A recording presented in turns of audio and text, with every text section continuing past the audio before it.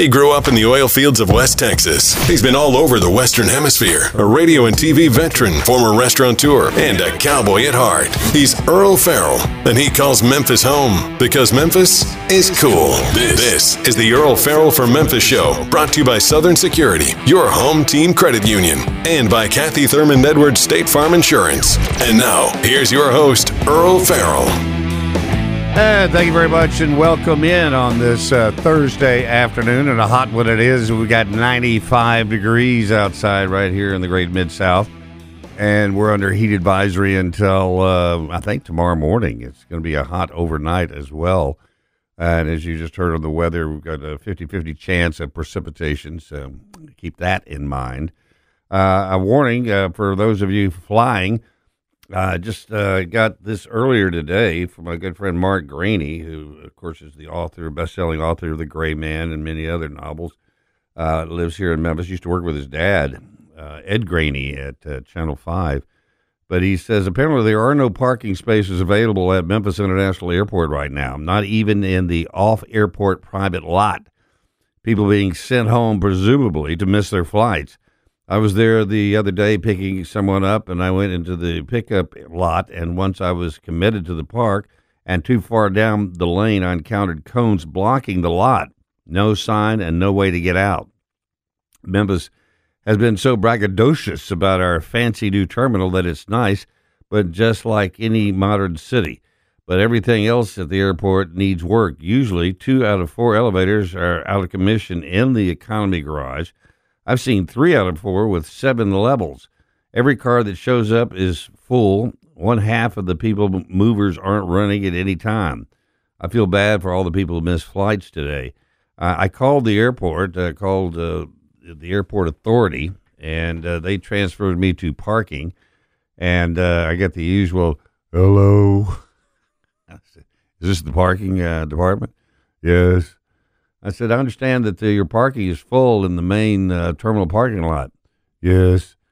So is there any other parking there? Because we're hearing reports there's no place to park at the airport. The blue lot is open.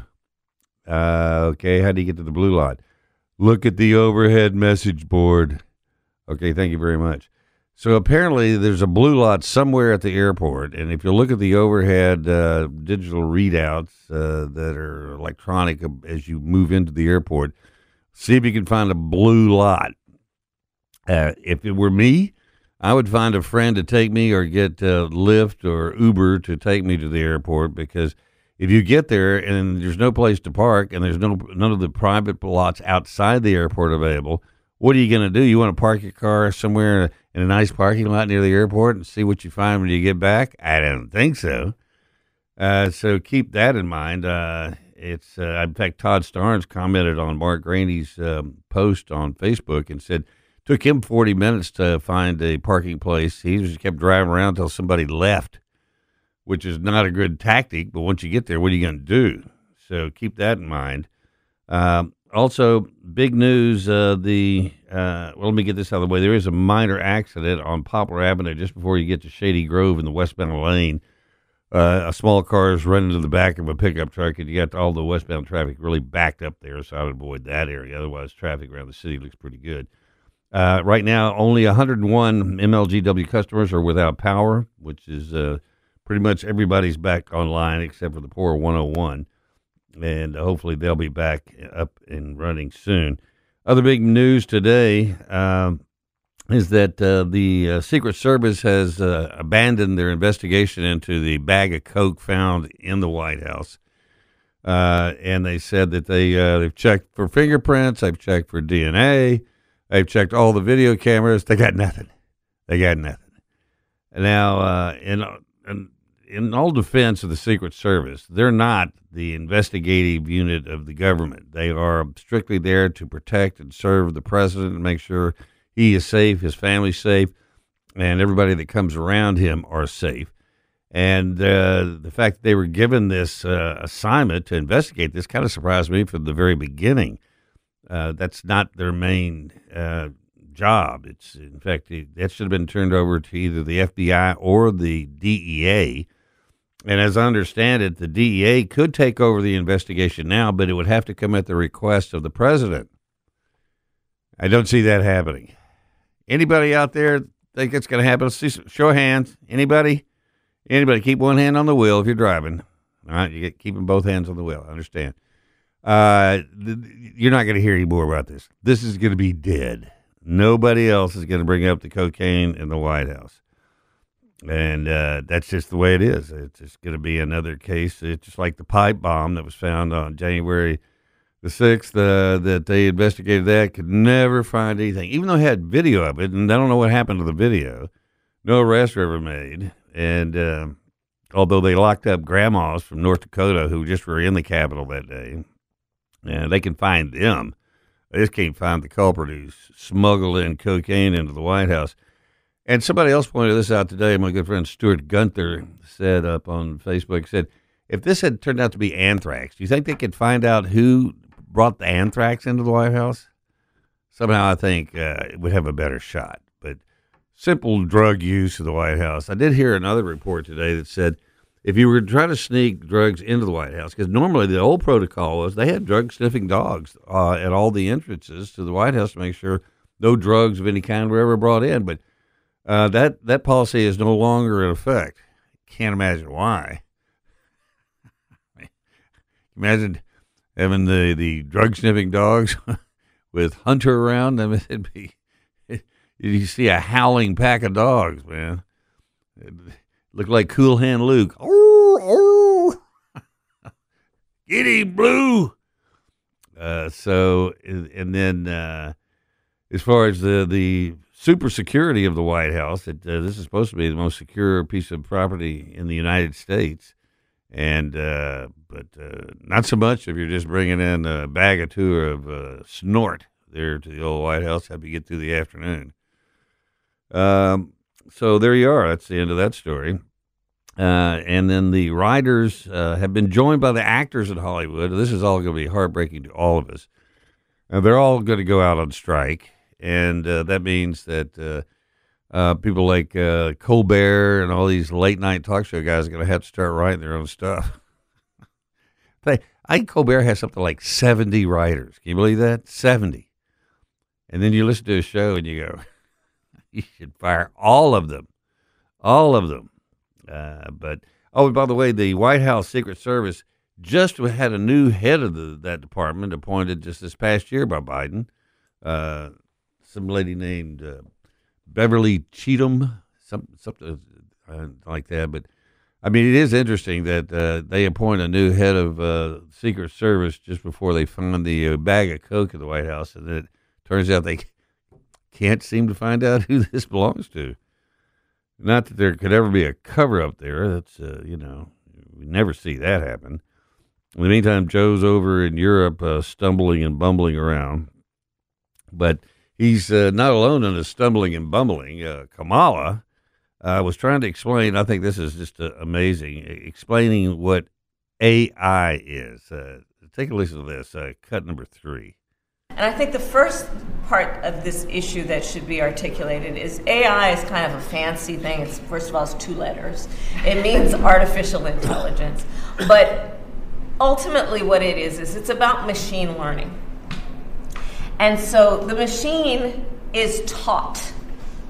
And part of the issue here is what information is going into the machine that will then determine. And we can predict then, if we think about what information is going in, what then will be produced in terms of decisions and opinions that may be made through that process. Well, now we all know.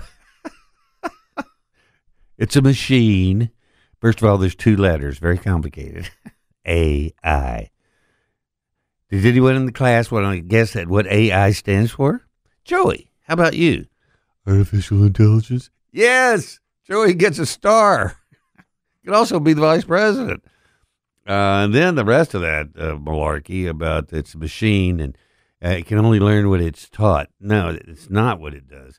It starts off with the basic knowledge, and then as more data is introduced to it in whatever manner, it's like those flock cameras I've told you about before. They're now up. They learn as they go, and if they look at a car, they look at the license plate, They look at the bumper stickers, scratches, cracked windows, faded bumpers, the whole picture. And if they see that car or any of those combinations on the same car again, it will identify it. And it will actually learn, and if there are other things added to it, they'll say, hey, here's an update on that, because it's constantly learning. And so that's the scary part about it, is because there is no way to curtail it from learning once it starts learning. And but I guess the number one thing is do not put Kamala Harris in charge of artificial intelligence. We'd be gone in 60 seconds. Just let her go. So the other thing that happened today, which is kind of sad, Geraldo Rivera was on The View. We tried to find a soundbite. Collins and I both looked through YouTube, through the Views files, everything. Can't find anything on it. So he must have not said anything to really embarrass himself. But he did talk about going on The View today, as he was in a speedboat going from his home on the East Coast to go do the show. And here's what his thoughts were about going on to The View today. Geraldo Rivera. Heading back into New York, another epic occasion. I'll be doing The View on ABC at 11 o'clock tomorrow morning, Thursday morning. Right now, I'm off the coast of West Hampton Beach. It's a lovely day. The ocean is relatively flat, still a little bumpy. The issue for me is, what's my message when I get to The View? Will I be angry and bitter over being fired from Fox News, from the 5? Will I be resigned to my future? Will I know what my future holds? It's a very exciting time to be doing The View, because the day before I still don't know the answers to the questions, the life questions that I'm posing. But I appreciate it if you watch. Wish you were here on the mighty vessel Belle. We're going about 25 knots. It's about 27, 28 miles an hour. Beautiful day. It's supposed to get a little windy a bit later, but for now, it's good. Just wish you were here. Thank you. Geraldo Rivera on this boat. I think he only did his promo on the boat so he could show off his boat. And by the way, I have a boat. Did you know that? I will say this, though. He's like 78 years old, and if you compare him to the president, his cognitive ability, Geraldo's in much better mental state, and physical, I might add, than our current president, which is frightening. All right, we're going to take a quick break, then we'll be right back. Stay with us.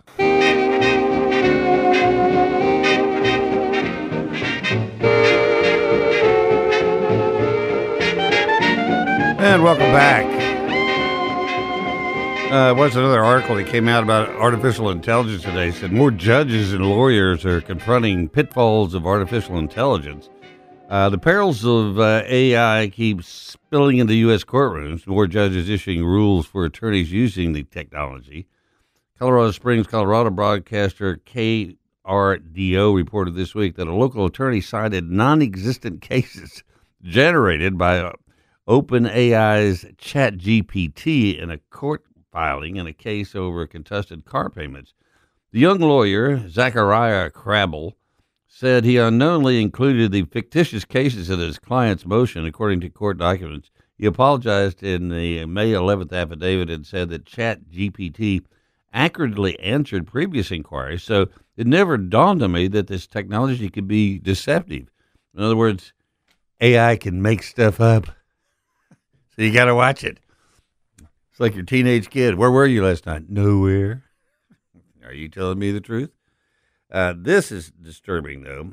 You know how they just came out with some new inflation numbers that say that inflation is down more than it's been quite some time. But a local restaurant in town posted this.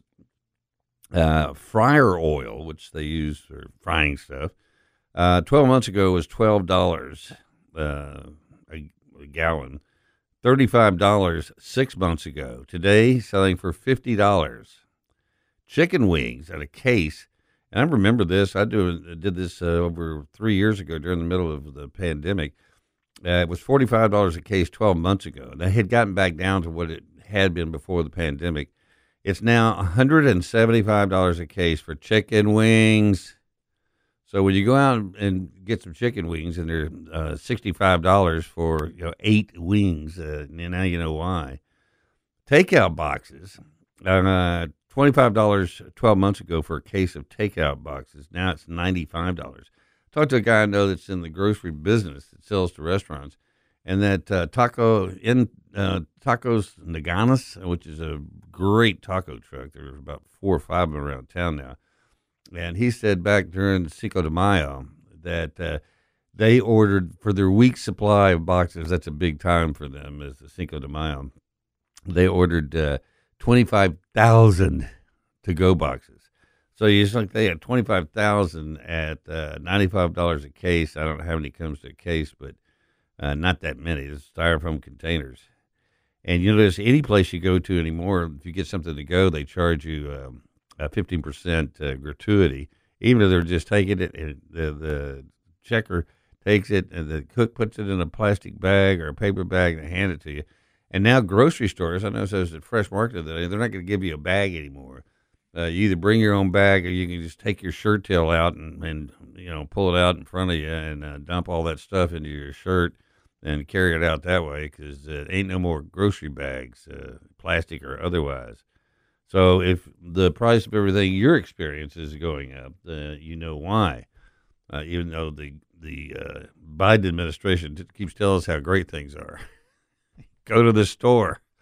But you can't go to the one on Houston Levee in Winchester because it caught on fire the other day, and they're still closed.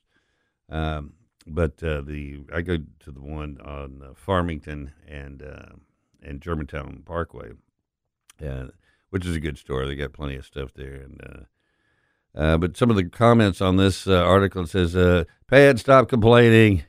They're complaining to the wrong people. Hint, our government administration and dear old inflation are to blame." And then somebody else said, same with hair salons. It's every business trying to stay in business. They're right. I mean, everything has gone up, and you just you either pay the freight or you don't do it, because the businesses can only eat so much of it. And then if they're not making any money, then they're out of business. Now, this other Amy said, thankfully, fryer oil is back down under $40, and wings are back down to $1.50 a pound. This was pretty accurate 3 years ago. Yeah, and that's true. That's what I said. 3 years ago during the pandemic, it did get up to 140, whatever it was, 175 a case, because I talked to the people at Marlowe's out there on Elvis Presley, just a guy to get an idea of what things were costing. And he said, yeah, it just went through the roof. All I know is we eat a lot of chicken because everything else is so expensive. But just as you get to where you say, okay, I can't eat another bite of chicken, it'll go up so much, you got to find something else to eat. But we're all fighting the battle. And so Combo Jones said, and frying 60 pounds of wings Saturday. He was just talking about how he's got a bunch of people coming over. They're going to do wings. You just find things that are less expensive to cook instead of going out and getting ribeyes. Get flank steak. Flank steak is not bad. That's what they make fajitas out of. You cook it on the grill just like you would a steak, and you slice it up pretty thin and put it on a taco. It's not bad. I know that just everybody is just doing a lot less of it, and certainly it's got to be impacting the big steakhouses. Although everyone that I talk to that goes to a steakhouse anywhere in the city, they say they're all packed. So somebody's making some money, but they didn't see me in there. I can tell you that. I was home eating chicken. So here we go. Clock. All right, we're going to take a quick break. We'll be back, and Don Graeter, CEO of Southern Security Federal Credit Union, will join us. We'll talk about, is it time to buy a home or a car? We'll find out.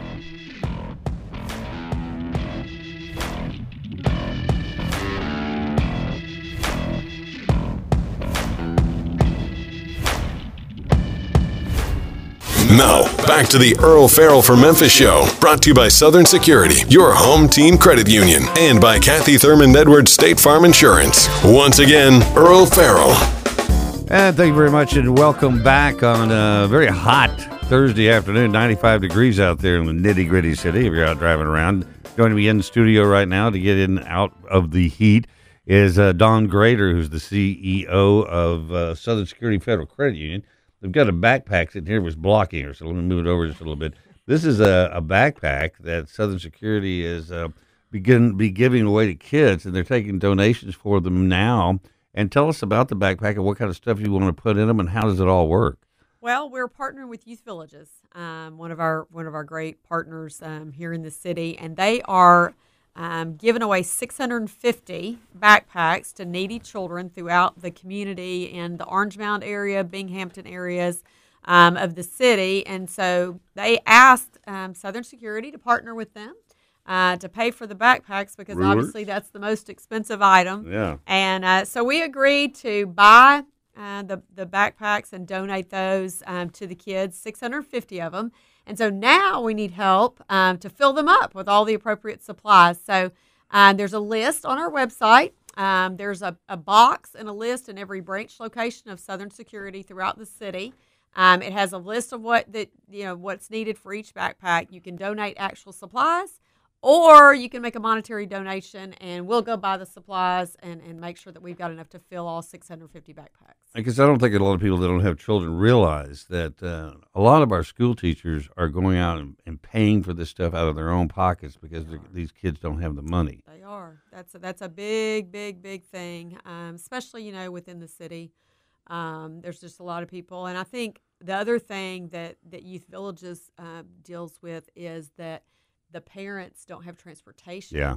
So, you go home and take your list to your mother, and y'all hopped in the car and went to Walmart. Scoot up and to the mic just a little bit. they don't. Okay. There you go. They don't. They don't have that ability. Yeah. They don't have transportation. So even if they have the list, they just don't have a way to get to the store to get it. Yeah. So this is a way that we can fill the backpack with everything they need, and we actually deliver them to the homes of the kids that need them, and then that way, when they start school, They get it.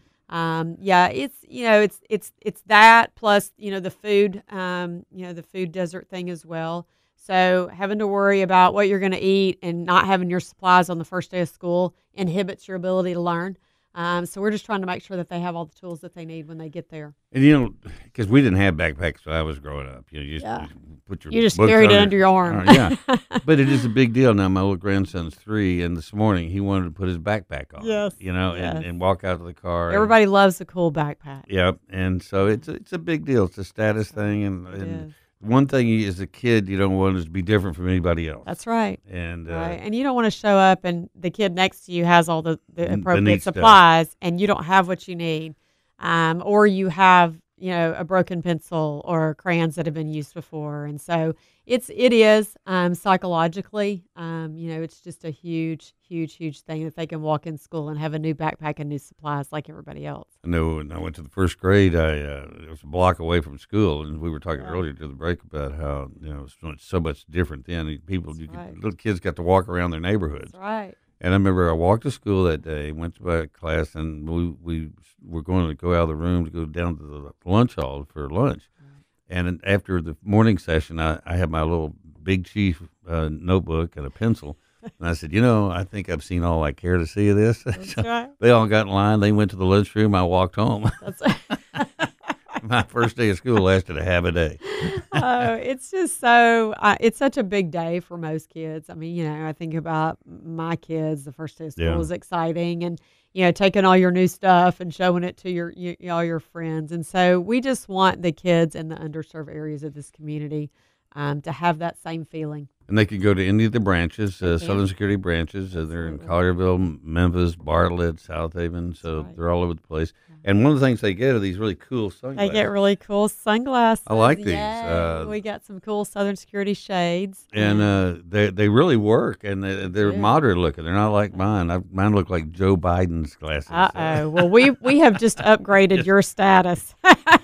You'll love the story. You're going to be a cool looking guy now. Kathy's going to be saying, "Where's mine?" Okay. We went to Texas, and on our way back, we stopped to get some coffee and stuff on the way back, and so we're getting back in the car. We're getting ready to leave, and we'd stopped, and she threw the stuff away, got back in the car. She goes, "Where are my sunglasses?" And I went, I don't know. I got my sunglasses, and I'm not responsible for your sunglasses.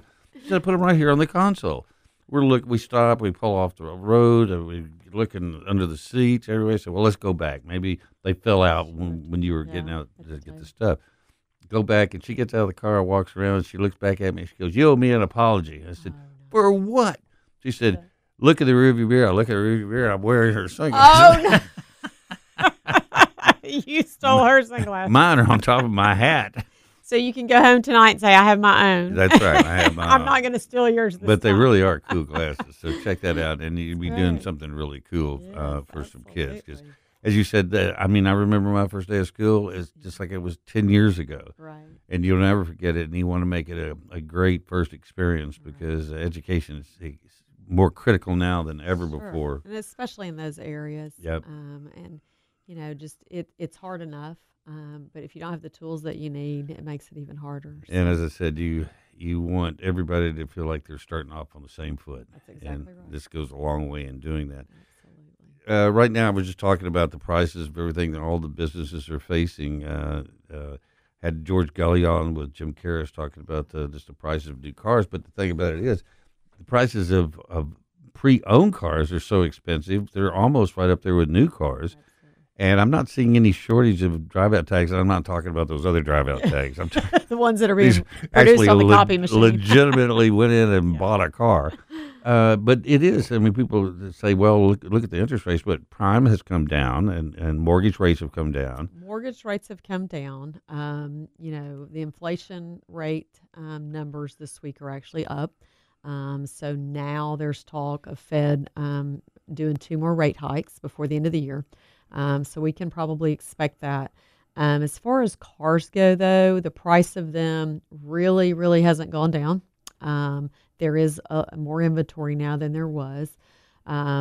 People are holding on to ones that they had and trying to repair them. But I will say that we will also finance not just a brand new vehicle, but one that is 2 and 3 years old as a new vehicle, so you can get the same rate as you would for a brand new car. Well, and I did. I recently went out and got another one because the car I had, it was just so expensive to work on. And I didn't realize. I mean, it's like they told me it was $700 labor, $49 for the part. I went, you got to be kidding me. Yeah. I'm trading this thing in. Right. And I compared the rate that was offered by the dealer to what y'all gave me, and it was 3 points difference on the interest. 3 points. That's a lot. And 1 year less, and the monthly payment was cheaper. Right. And people don't understand the difference between going to a credit union and going to a bank or right. going to a financial company. Right. That's correct. And that's the biggest thing. Credit unions have the ability to offer better rates, work with people, and give them better financing. That's always a conversation about why, we're not for profit. Well, that's one of the main reasons. Well, and you're a member. You're part of the company. You're a member. You're an owner of the organization. And so what we do is the money that we make, we give it back to you in some capacity. And that's just one of the ways that we can do that.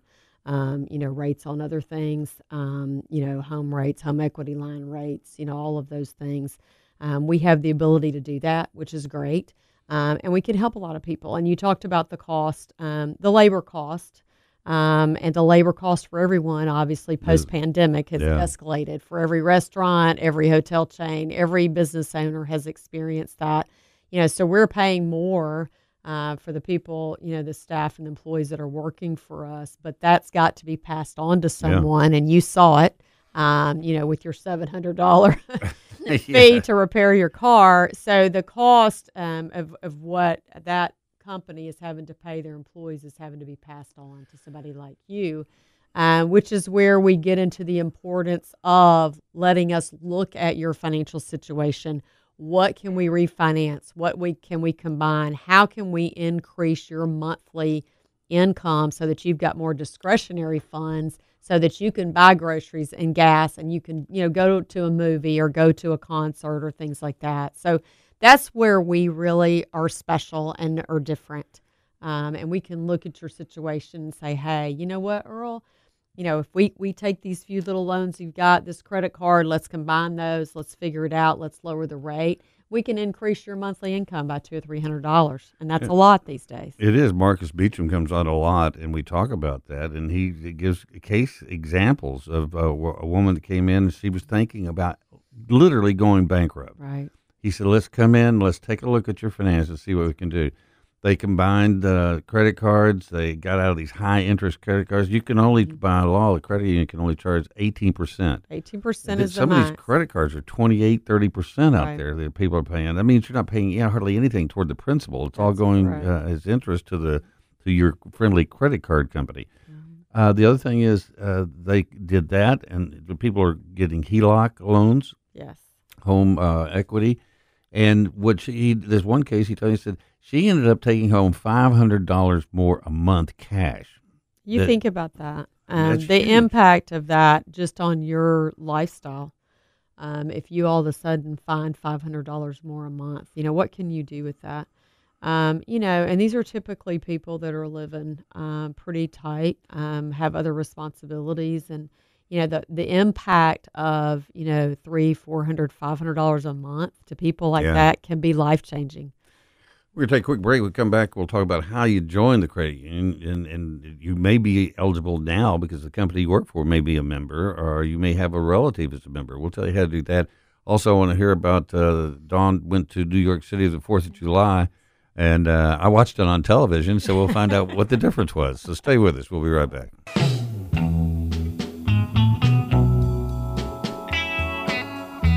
Groovin' on a Sunday afternoon, except it ain't Sunday, it's Thursday, and Don Graeter with Southern Security is here with us in the studio.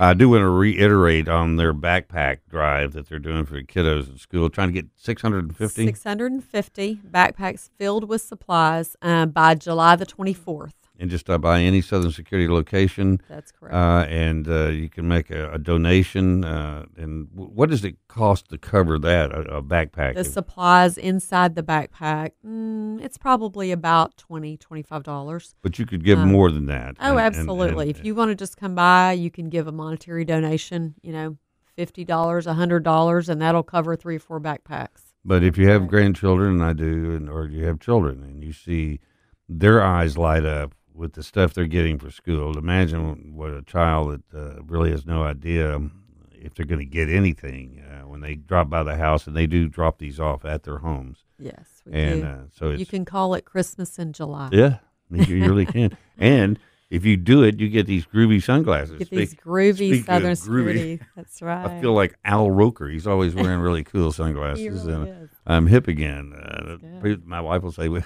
who'd you steal those from? You stole mine. Tell her Isaac Hayes.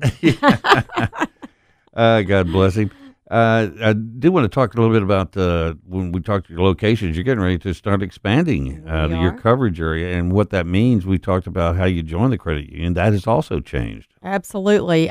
We've just been approved for a pretty large membership expansion. And so we are now approved in about 35 more counties throughout West Tennessee. So pretty much all of West Tennessee, 2 of the bordering counties in Arkansas, which is a new area for us. And we also picked up several in Mississippi. So actually, all of the end of Mississippi up to Jackson, where, the capital of the state, everything, from our end, DeSoto County area, South Haven area, all the way up to there. So it's a huge opportunity for us. Anybody that lives, works, or worships in any of those zip codes within those census tracts is eligible to be a member. So you just walk in the door and sign up. You do. And what is it? You open up a savings account? Membership account with a credit union is $25. And then you're in. You're in. That's right. And we didn't point this out a minute ago when we talked about people coming in and saying, let's take a look at your situation. That's part of what you do. Whereas a bank, they come in, you say, I want to borrow $5,000 because I got to do some stuff around the house, get a car repair, whatever. They take a look at your credit rating and your assets, and that determines whether they loan you whatever it is that you want. Right. With what you guys do is you take a look at it, and not only do you look at the credit rating, but you look at what else, their work history, their assets, of course, but you also look at where their money is going now, and you sit down and actually counsel them on how we can make things better for your life.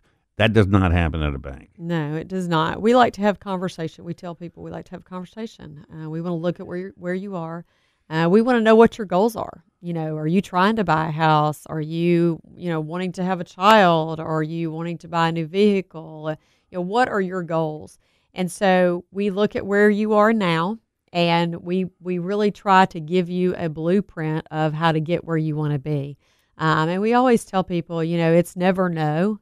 It's, let's show you how we can get you there. And I think the other thing too is that people, especially right now, because everything is so expensive, people have gotten behind on their credit cards, and they're embarrassed to say, "I've gotten behind. I'm maxed out." This is what you do. It's like going to the doctor and say, "I don't feel well." It ain't your fault. That's exactly. So what we're going to do is get you well, and that's basically what you're telling them. And I talk about this a lot. I feel like education is power. I think the more you know about your situation, I think people only know certain traditional means of financing and getting things that they want, which can be dangerous. Credit cards is a pitfall. Payday lending companies, can be a bad situation. Car title loans. I right. mean, it's just you hit. And people are just drowning, and they keep using the same avenues to try to get out of it, and they're only digging a deeper hole. Absolutely. So it's like with anything you have that could be a problem in your life. Is first of all, stop. Let's admit what you're doing is wrong, and then you're drowning in it, and it's causing your life, lots of frustration and anxiety. Bring it to the table. Let us look at it, and let's create a plan and help you get out of it, because it is so freeing to people. You can just see to know that there's another way out. But we got to have the conversation. You got to be willing to admit. You got to be honest about it, and you got to tell us, what your goals are, so we can help you figure it out. Yeah, as I always say, when poverty comes in the front door, love goes out the back door. That's and right. So we want to bring a little love back into the household. That's exactly right. You don't want people arguing, fussing, and fighting about money. And that is the number one thing that people fight over. And a lot of it's lack of education. Yeah. Just not understanding where you are, and not understanding ways to get out of the situation that you're in, which is what we try to provide. Thank you very much, Don Graeter with Southern Security. You're doing a great job, and looking forward to the expansion. And thanks for helping the kids. All right. All right, we're going to take a quick break, and then we'll be right back.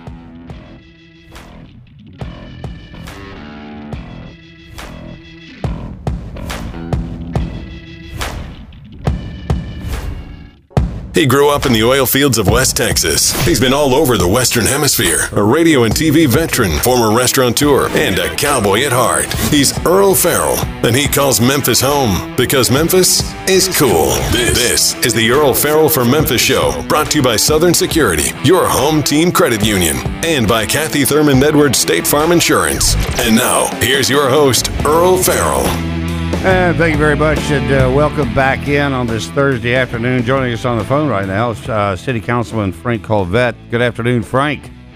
Earl, how are you doing? Good. I should also mention that you're also running for mayor as well. And yes, sir. So you're right in the middle of all that, and you're also in the real estate business. So you're a busy man right now. Yes, sir. It's high campaign season, high council season, and definitely the high part of real estate season. What I wanted to talk to you about today, though, is, and a lot of people are talking about it, is this proposed, I guess it would be an ordinance that would ban the sale of what's been described as assault weapons in the city limits of Memphis, and also require anybody that carries a weapon, a handgun, have a permit to carry. Now, the question I have is this one proposal? Are they both linked together, or are these two separate proposals? Well, yes, sir. What the council did, and it's an ordinance, so it required 3 readings. So what it does basically is it puts before the Memphis voters next year. Now, obviously, we have a city mayor election this year, but next year, when we're voting in county elections, to just City of Memphis residents, a series of questions is going to be asked. And the reason, and let's kind of break it down a little bit further than that, the punchline may be that the state legislature can do whatever they want to do, but we felt it's so important that we wanted the city of Memphis to speak. And if it's as overwhelming as it might and could be, this is what it asks. It asks, if you wish to carry your weapon outside of your home in your car, do you need to have a permit for that? Now, that was the law for the longest time. Obviously, the legislature's changed that. And a lot of what the inspiration behind that was the DA Mulroy, is refusing to charge people, and especially certain crimes. So the ability of people to just walk around with their pistols on without fear of the DA prosecuting them, that's where the question in my mind is based. The second one is centered on lock boxes for your pistols in your car. What we found from the police department is that a lot of people are leaving their guns in their cars pretty much 24/7. And that's a lot of what these burglars are looking for when they're breaking into cars. If they get your phone and your iPad, that's great. But if you leave your pistol in your car overnight, that's what they're really looking to get. So that question is, should Memphians be required to lock up their pistols? The third one is the open brandishing of assault weapons. Now, I own an AR, and this would not ban you from carrying your AR in your yard or having it in your trunk and going shooting. But what it speaks to is I'll never forget this, the kid with the AK-47 doing donuts near Beale Street. Yeah. It would add teeth to the law to ban that. Okay. And so you've got these pieces, and the other piece, and this is the one I would vote against, is the ban on the sale of automatic weapons or assault weapons, and the ban on the sale of large volumes of ammunition. Now, I'm personally against that. The way the ordinance was written, it was all one big package. Well, go ahead. Well, I'll just make one last point, Earl. There is no universe where I am ever going to vote or move to take anyone's guns. Nobody's going to get my guns. But the questions that are really centering here, and that is, should you lock your guns up when they're in your car? Should you have a permit if you wish to carry? And we're going to just let the people speak. And I think that's a good idea. Well, and the way you explain it is not the way and that's the reason I wanted you to come on, because I'm hearing that it was going to be the ban of any sale of assault weapons or assault style weapons, which usually means people talk about ARs, and the sale of large amounts of ammunition. What does that mean? I know back when ammunition was very short, people were buying whatever they could get their hands on because nobody knew if they were going to be making any more anytime soon. There was a mass shortage of 9mm. Oh yeah, everything else you couldn't get Winchester 30-30 for deer hunting. I mean, they just laugh at you when you go in there, and I have my permit to carry, and I have absolutely no problem with saying that I have a gun safe. I lock all my weapons up, and I do not leave anything in the car. Even the police chief got hers stolen out of her car, and it was in a lockbox. So I mean, even a lockbox doesn't prevent it, but it does slow them down. And but you should be responsible for it. The question I had is I didn't understand why they were all placed in the same ordinance, because that's sort of like, you're not able to say, okay, well, I like this and I like that, but I don't like this. It's almost like, you've got to buy the car, you got to buy the whole car. Is that something that could change? I know you have to have 3 readings. Can they modify this at all?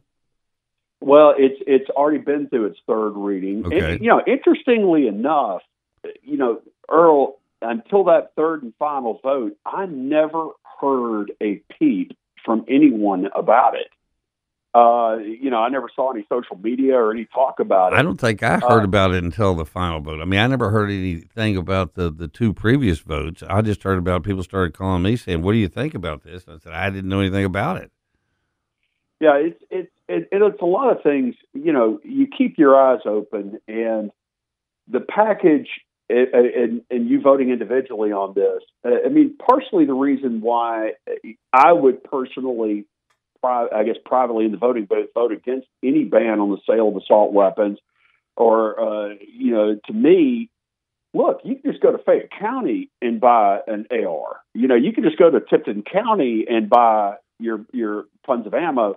I don't see that as very beneficial, but the permit, and Earl, another question that's been brought up, they say, well, are you going to ban anything else, Frank? Are you going to ban free speech? And the answer is of course not.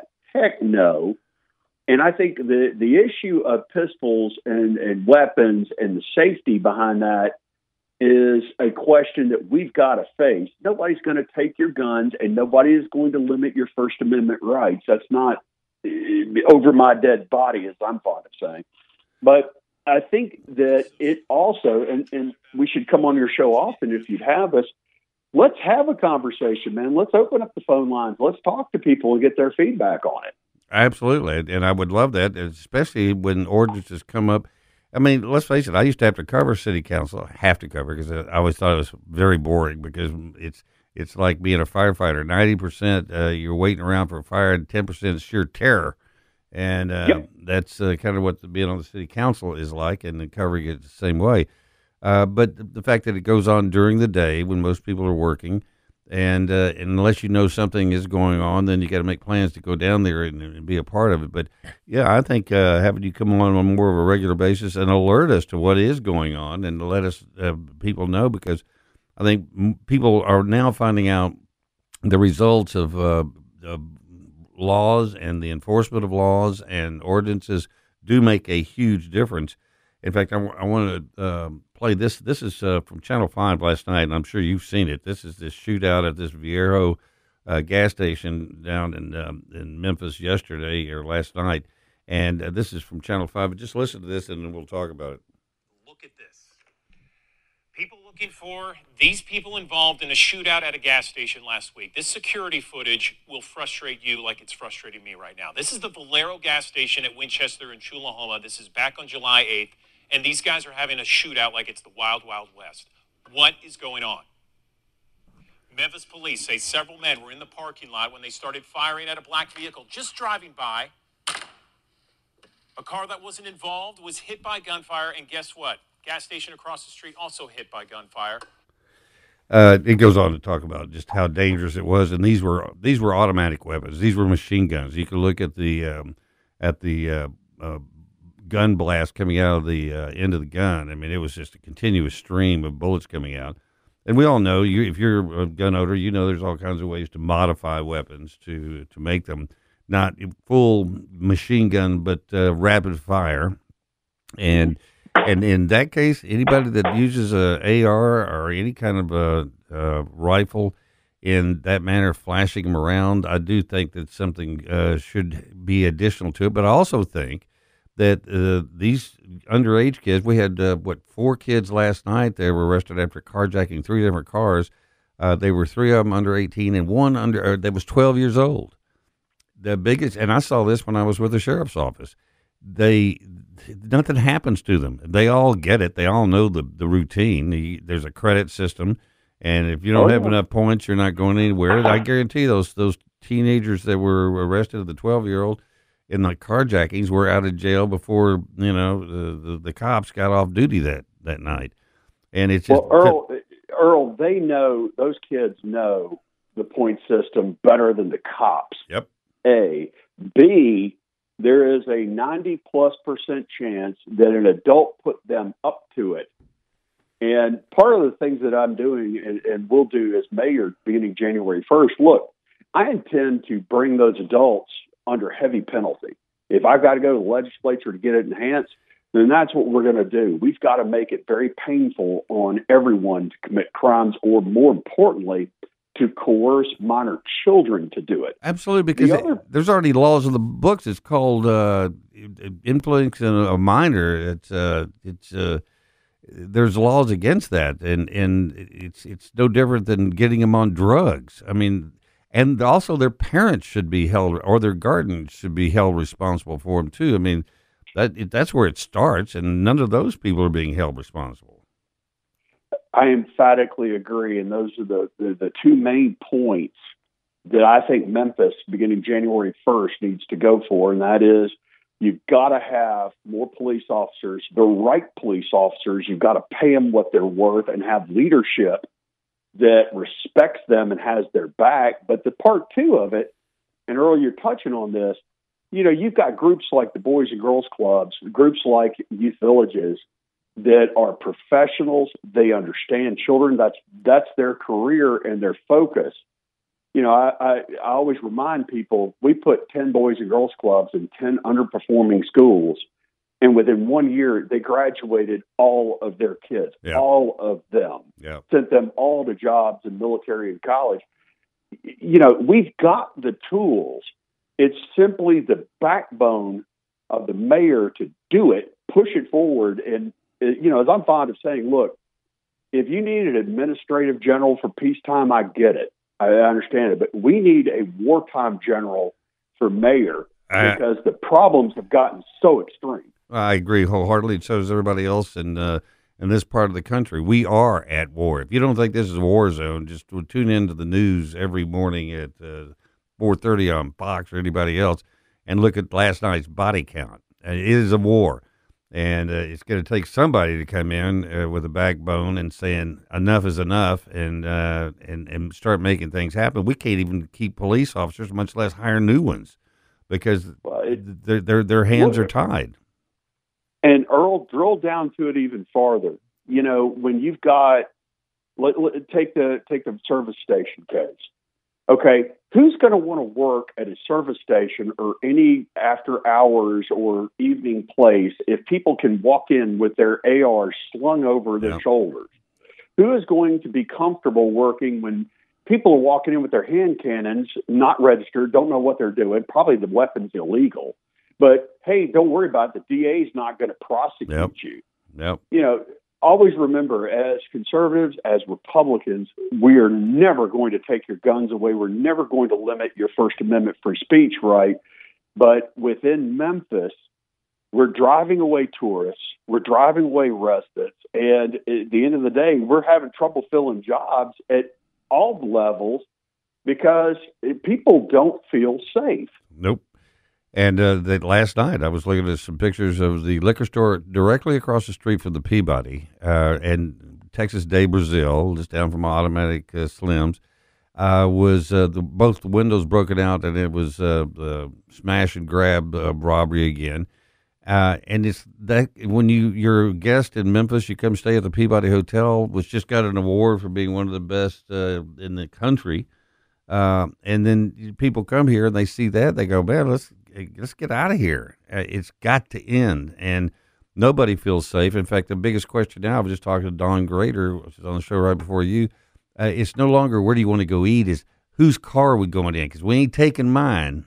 And that's got to stop. And the only way it's going to stop is start sending people away and for a long time.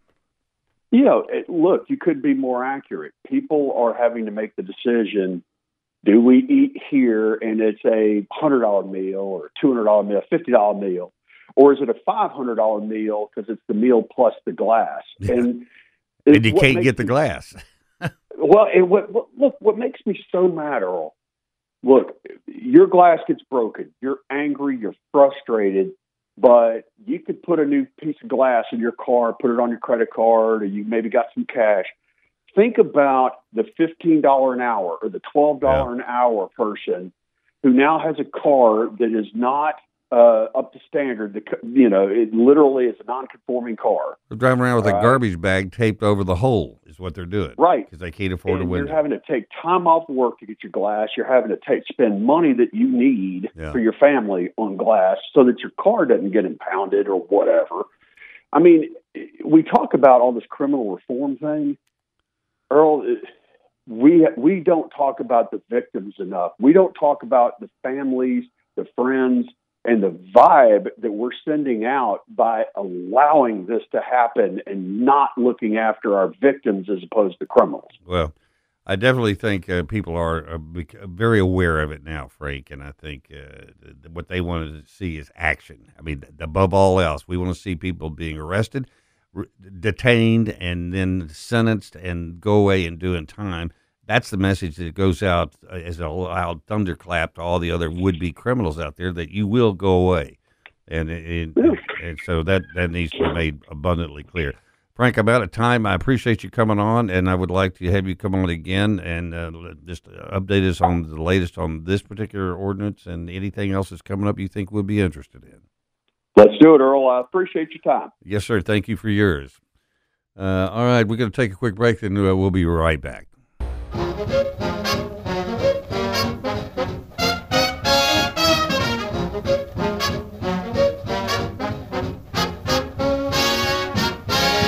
And welcome back on this hot Thursday afternoon. I want to thank Frank Colvett again for coming on and speaking frankly. I just don't think many of us have a full understanding of what this ordinance is all about. I think I have a better idea now. But I do think that there are laws on the books now that prevent you from, he mentioned the kid hanging out the window doing donuts on Beale Street with the AK-47 hanging out the window, brandishing it.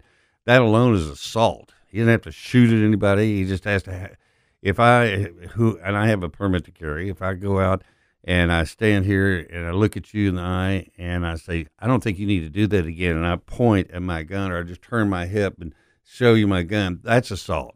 That's intimating that I will use my weapon against you. If I walk into a place and I lift up my shirt and show somebody my gun, that is assault. It's just not being enforced. And all these kids with guns that are stolen, those are weapons charges. And I don't care how young they are. They ought to go up and be tried as adults on weapons charges. The DOJ came out years ago and said we're too hard on kids in this community, and we got to back off. They don't want them arrested. They don't want them detained because it ruins the rest of their life.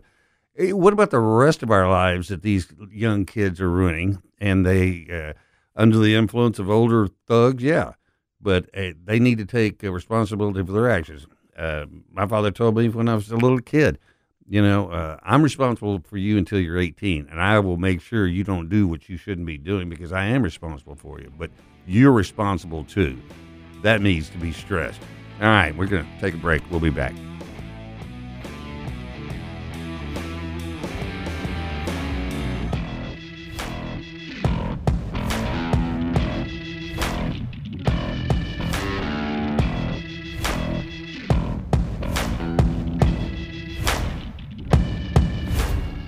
Now, back to the Earl Farrell for Memphis show, brought to you by Southern Security, your home team credit union, and by Kathy Thurman Edwards State Farm Insurance. Once again, Earl Farrell.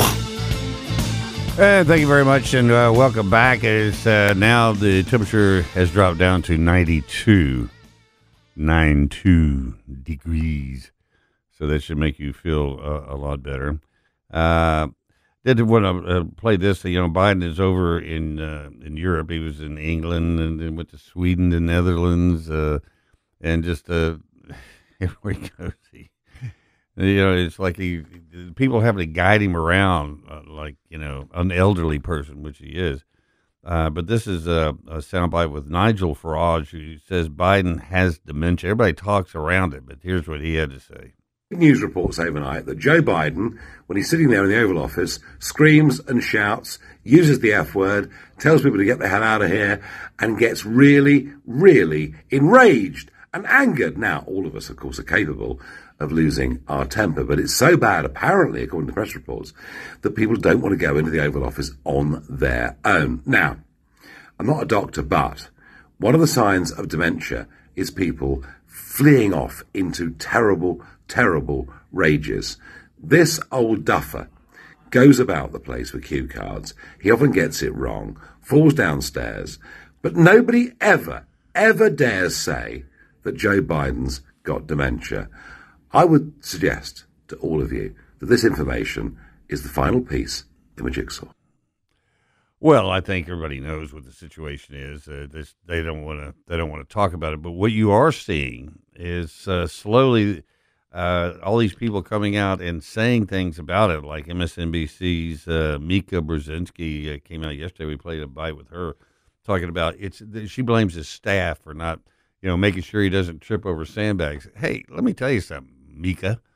When you're tripping over sandbags, there's not a lot anybody can do. When you get through making a speech, and she even said, I get on stage, I get nervous. I don't know which way to go after I get off. Well, maybe you should take a look at yourself. Maybe you got a little dementia working there. you do work for MSNBC, then, but we all know people that have been there, and it's a sad state of affairs. But usually they're not the head of the most powerful nation on earth. And then when he talked about him getting very, very angry with people and cussing people out and stuff, it goes back to the old joke: "Get off my lawn." That was a sign that the old man down the street's kind of losing it because he's yelling at the kids. And before, he was always friendly with the kids. I remember when Kathy and I were first married, we lived in this house and had the sweetest lady that lived next door to us. And we're there several years, and we had my son, JB, and when he was first born, she was always coming over saying, and then he got to be about 2 or 3, and he was out in the yard, and she would come out and start yelling and screaming at him. I go, "Man, what happened there?" Well, she got older, and, she had dementia. And you don't have to be a neurosurgeon to know that what's going on. You just have to have been around people that have been there. And we all have. If you've lived long enough, you've known people that have suffered from this. And it's classic. I mean, everything he's doing, he tries to do that little hop and skip, make it look like he's athletic again. Did you see him trying to move his little beach chair around on the beach when he was in Delaware the other day? I mean, it's like, you want to go, "I'll get that for you, Joe." I mean, I've had my hip replaced twice. I know what it's like to be on a walker. You don't want to go there because I can tell you something. There's no way to look cool on a walker. You try to stand up as straight as you can and go, "I really don't need this thing. I just can't walk without it." And you do. You work really hard in rehab, so you don't have to use that. But the guy, I don't know if he does any kind of exercising. I don't know when he would because he sleeps about half the day, and they don't schedule anything to him before noon.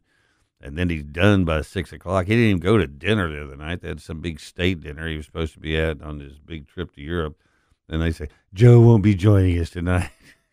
He's already had his warm milk and cookies, and he's down for the count. And then you look at somebody like Trump, who I think Trump is 77. That guy never slept. He's lived off of Big Macs and fries and Diet Coke, and just kept on keeping on. I mean, he never slowed up. I tell you something. I saw today some numbers out that the Democratic base has lost 25% of the support they had back in the midterms. The majority of them women and Hispanics. For a number of reasons. I think that they're seeing the crime in this country. They're seeing what's happened at the border, and they're seeing the economy. And those people are affected. The majority of the elite Democratic support are, Brown College graduates, the Ivy League, Berkeley, Yale, Harvard. But those people ain't suffering through this economic downturn like everybody else is. And I think that nothing gets people's attention like going out and pulling up to a drive-in window and looking for the cheapest thing on there so you can get something to eat to keep the wolves away. And I think it's happening. It's happening all over the country. And nobody's immune to it except the very wealthy. And for some reason, I don't know how it ever got there, that they always made the Republicans look like they were the wealthy. You look at the Democrats are the ones that are just pumping millions and millions into the Democratic Party. Wall Street's all behind the Democratic Party.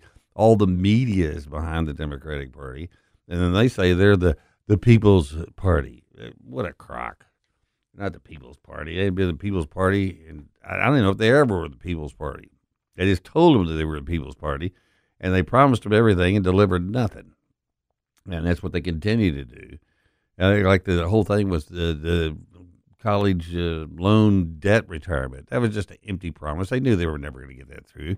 It was against not constitutional. I mean, the president doesn't have the authority to forgive billions in debt just because he says so. But he told everybody he could. And he's even going to use it again. He said, "Okay, they got me this time, but we're coming back next time I get elected again. I will make sure this debt is forgiven." And so you got all these poor kids out there that are in debt up their eyeballs, and the most they'll ever be able to make is just enough to make their payment on their loan. That's why they're still living in the basement at their parents' house. because all they could do is afford to pay back their loan, and you can't bankrupt your way out of a student loan. It's like medical bills. You got them, they're yours, and they ain't going away. So, speaking of parenthood, though, I thought that was pretty interesting. This is a dad who's reacting to his 12-year-old daughter. She wants to wear a tank top, and this is their little conversation. I thought this was really enlightening. What in the hell are you wearing? My tank top? No, you ain't. This is a tank top. What's wrong with it? You're gonna tank that in the room and change into something else. There's nothing wrong with this. Girl. What's wrong with it? Your stuff's hanging out. You gotta go in there and change. That ain't happening. I think it's cute. You can think all you want. But Nathan said it was little boys cute. just gonna be looking at your stuff, so you need to go change. Nathan said it was cute. I don't give a what Nathan said. And Nathan ain't running this outfit. Oh, man. Good luck to that dad. It's like I remember the first year we started going down to Mississippi State to tailgate parties when my son was there. And all these girls showed up with these little outfits. And I'm going, what in the world is going on? I said, do their parents know they're dressing like this? Because this is their freshmen in college, right? They're away from home. And my wife goes, they're young girls and they just want to look cute. I said, yeah, but come on, I wouldn't want my daughter dressing like that. I said, but when you were a freshman and guy, did you want to see girls dressed like that? I said, oh, yeah, but I was afraid to look, I'm not looking over there. I'll get in trouble. At any rate, we all know how Dad feels. He's probably going to lose, but that's the way it is. All right, we're going to take a quick break. We'll come back and wrap things up.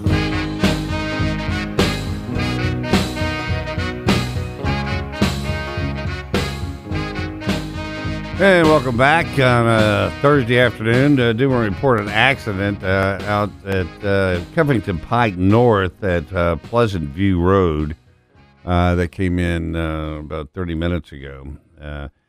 So be aware of that one. And then we've got another one at I-240 and US 72, which is Poplar. And another one at Highway 385 and I-240. And that looks like, other than the slowdown there at Crump and I-55 coming across the old bridge, everything else looks like it's okay out there.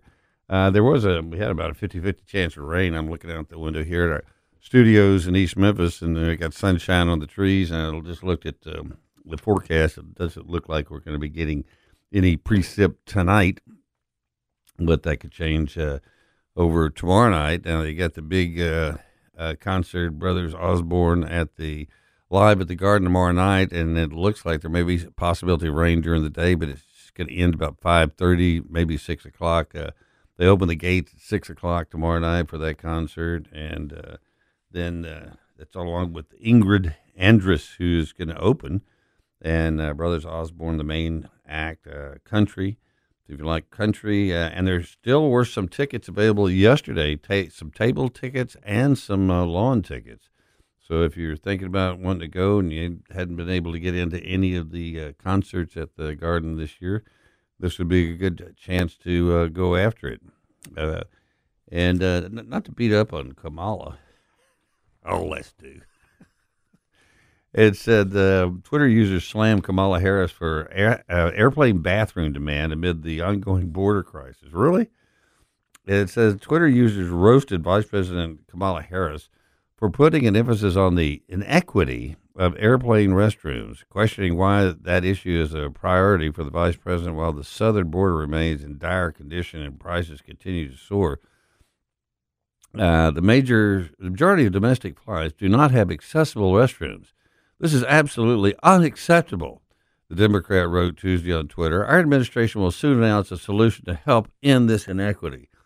When was she on a commercial flight? She flies on Air Force Two, or she's on Air Force One with the president. The comments section was filled with laughs and confusion over Harris's suggestion, with numerous users sounding the alarm that the potential remodeling of most American aircraft would spike domestic prices worldwide, and not that they're running smoothly as they are with the restrooms they have.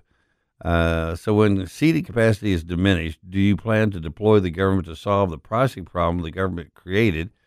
Yeah, get on the VIP, forget the border and all the other stuff, actor Dean Cain wrote. It says, I honestly had to check to see if this was a parody account rather than a Twitter user. Really, wrote Judicial Watch President Tom Fitton. What are you talking about? I fly all the time. The only flights that do not have bathrooms are the puddle jumper flights that have like 10 seats in them that fly for 40, 45 minutes, someone said. I think she is literally so out of touch that somebody told her that the airplanes don't have restroom facilities or they don't have enough. That's probably what it is. You got one aft and one stern, and you have to go through first class to get to the ones. They discourage that, but they don't forbid you from going up if you got to go. I think she is just literally so out of touch that she has no idea what it's even like to fly. I mean, think about it. She's been the Attorney General. She's been of California. She's been Lieutenant Governor. She hasn't flown on a commercial flight probably in years. And then and just talking about artificial intelligence, which is what she's got. It's lack of intelligence. But goodness. And then you had Geraldo. We tried to find something on Geraldo. Oh, I do want to mention this. Peabody Hotel, I kind of mentioned it earlier, nominated for USA Today's Best Historic Hotel. Memphis Historic Peabody Hotels once again been nominated for this category by the readers of USA Today. The famous Mid-South Hotel was named number 1 in 2018, 2019, and 2020, but slipped to number 2 in 21 and 22. Mid-Southerners are encouraged to show their local pride and help place the Peabody in its rightful spot atop the 2023 list. The grand dame of Southern hotels dates back to 1869 when the original Peabody Hotel opened at the corner of Main Street and Monroe. In 1925, a bigger and better Peabody was established at Union Avenue and South 2nd Street, where it stands today. This famous Peabody Ducks were introduced in 1933, setting in motion the 85-year-old march of the Peabody Ducks tradition. And that's where I spent my honeymoon. It was at the Peabody Hotel with my lovely wife, Kathy, and my good friend Gary Bells was gracious enough to fix us up in the Romeo and Juliet suite, which is incredible. It's a 2-story suite with a spiral staircase that's available today should you be thinking about getting married. And what a really cool place to spend your first night on your honeymoon after getting married here in town. Peabody Hotel is really an amazing place. Gary Bells took me in there years ago, before they started the renovation, and it was just this big, huge, empty room, which is where the lobby is now. And they had one light bulb on a stand in there. I went, I got a little work to do here, brother. And he said, "Yeah, we got a lot to do, but we'll get it done." And they did. They did a magnificent job. It's if you've ever had the opportunity to eat Chez Philippe, that's incredible. That's where Jose Gutierrez, who's the owner and chef at River Oaks, was when I first met him. Used to go in there and do morning shows with him, and he would do some great French cuisine. And I'd always take a can of beanie weenies with me and say, because I love the way you say beanie weenies in a French accent. So at the end, he would do this sauté flambeau, and talk about. Got to take it and make a little flambeau, add in the brandy and set a fire. And I'd say, okay, that's pretty cool, though. But what about a can of beanie weenies? And he goes, oh, don't make me say it. I said, come on, say it for me one time. It sounds so much better when you say it. So he would go, a beanie, a weenie. I said, see how much better that sounds? They should hire you to do their commercials. Tonight, when you're hungry, want to feed the whole family, get the beanie a weenie. Even said when he says hamburger sounds better. The hamburger. But he's a great chef. I love his restaurant. It is, you can get stuff that is expensive there, but he has stuff that's very reasonably priced. You always see somebody in there. He's always very gracious. His entire staff is. It's just a very friendly place to go. If you've never gone to River Oaks, it's right there at I-240 Poplar. And do yourself a favor. He's one of the great chefs of our time. And I don't care where you go, New York, Europe, I wouldn't go to San Francisco for any reason, but so you don't have to. You go right here. That's our show for today. We'll be back tomorrow. It's Friday. Thank God it's Friday, and we'll see you then.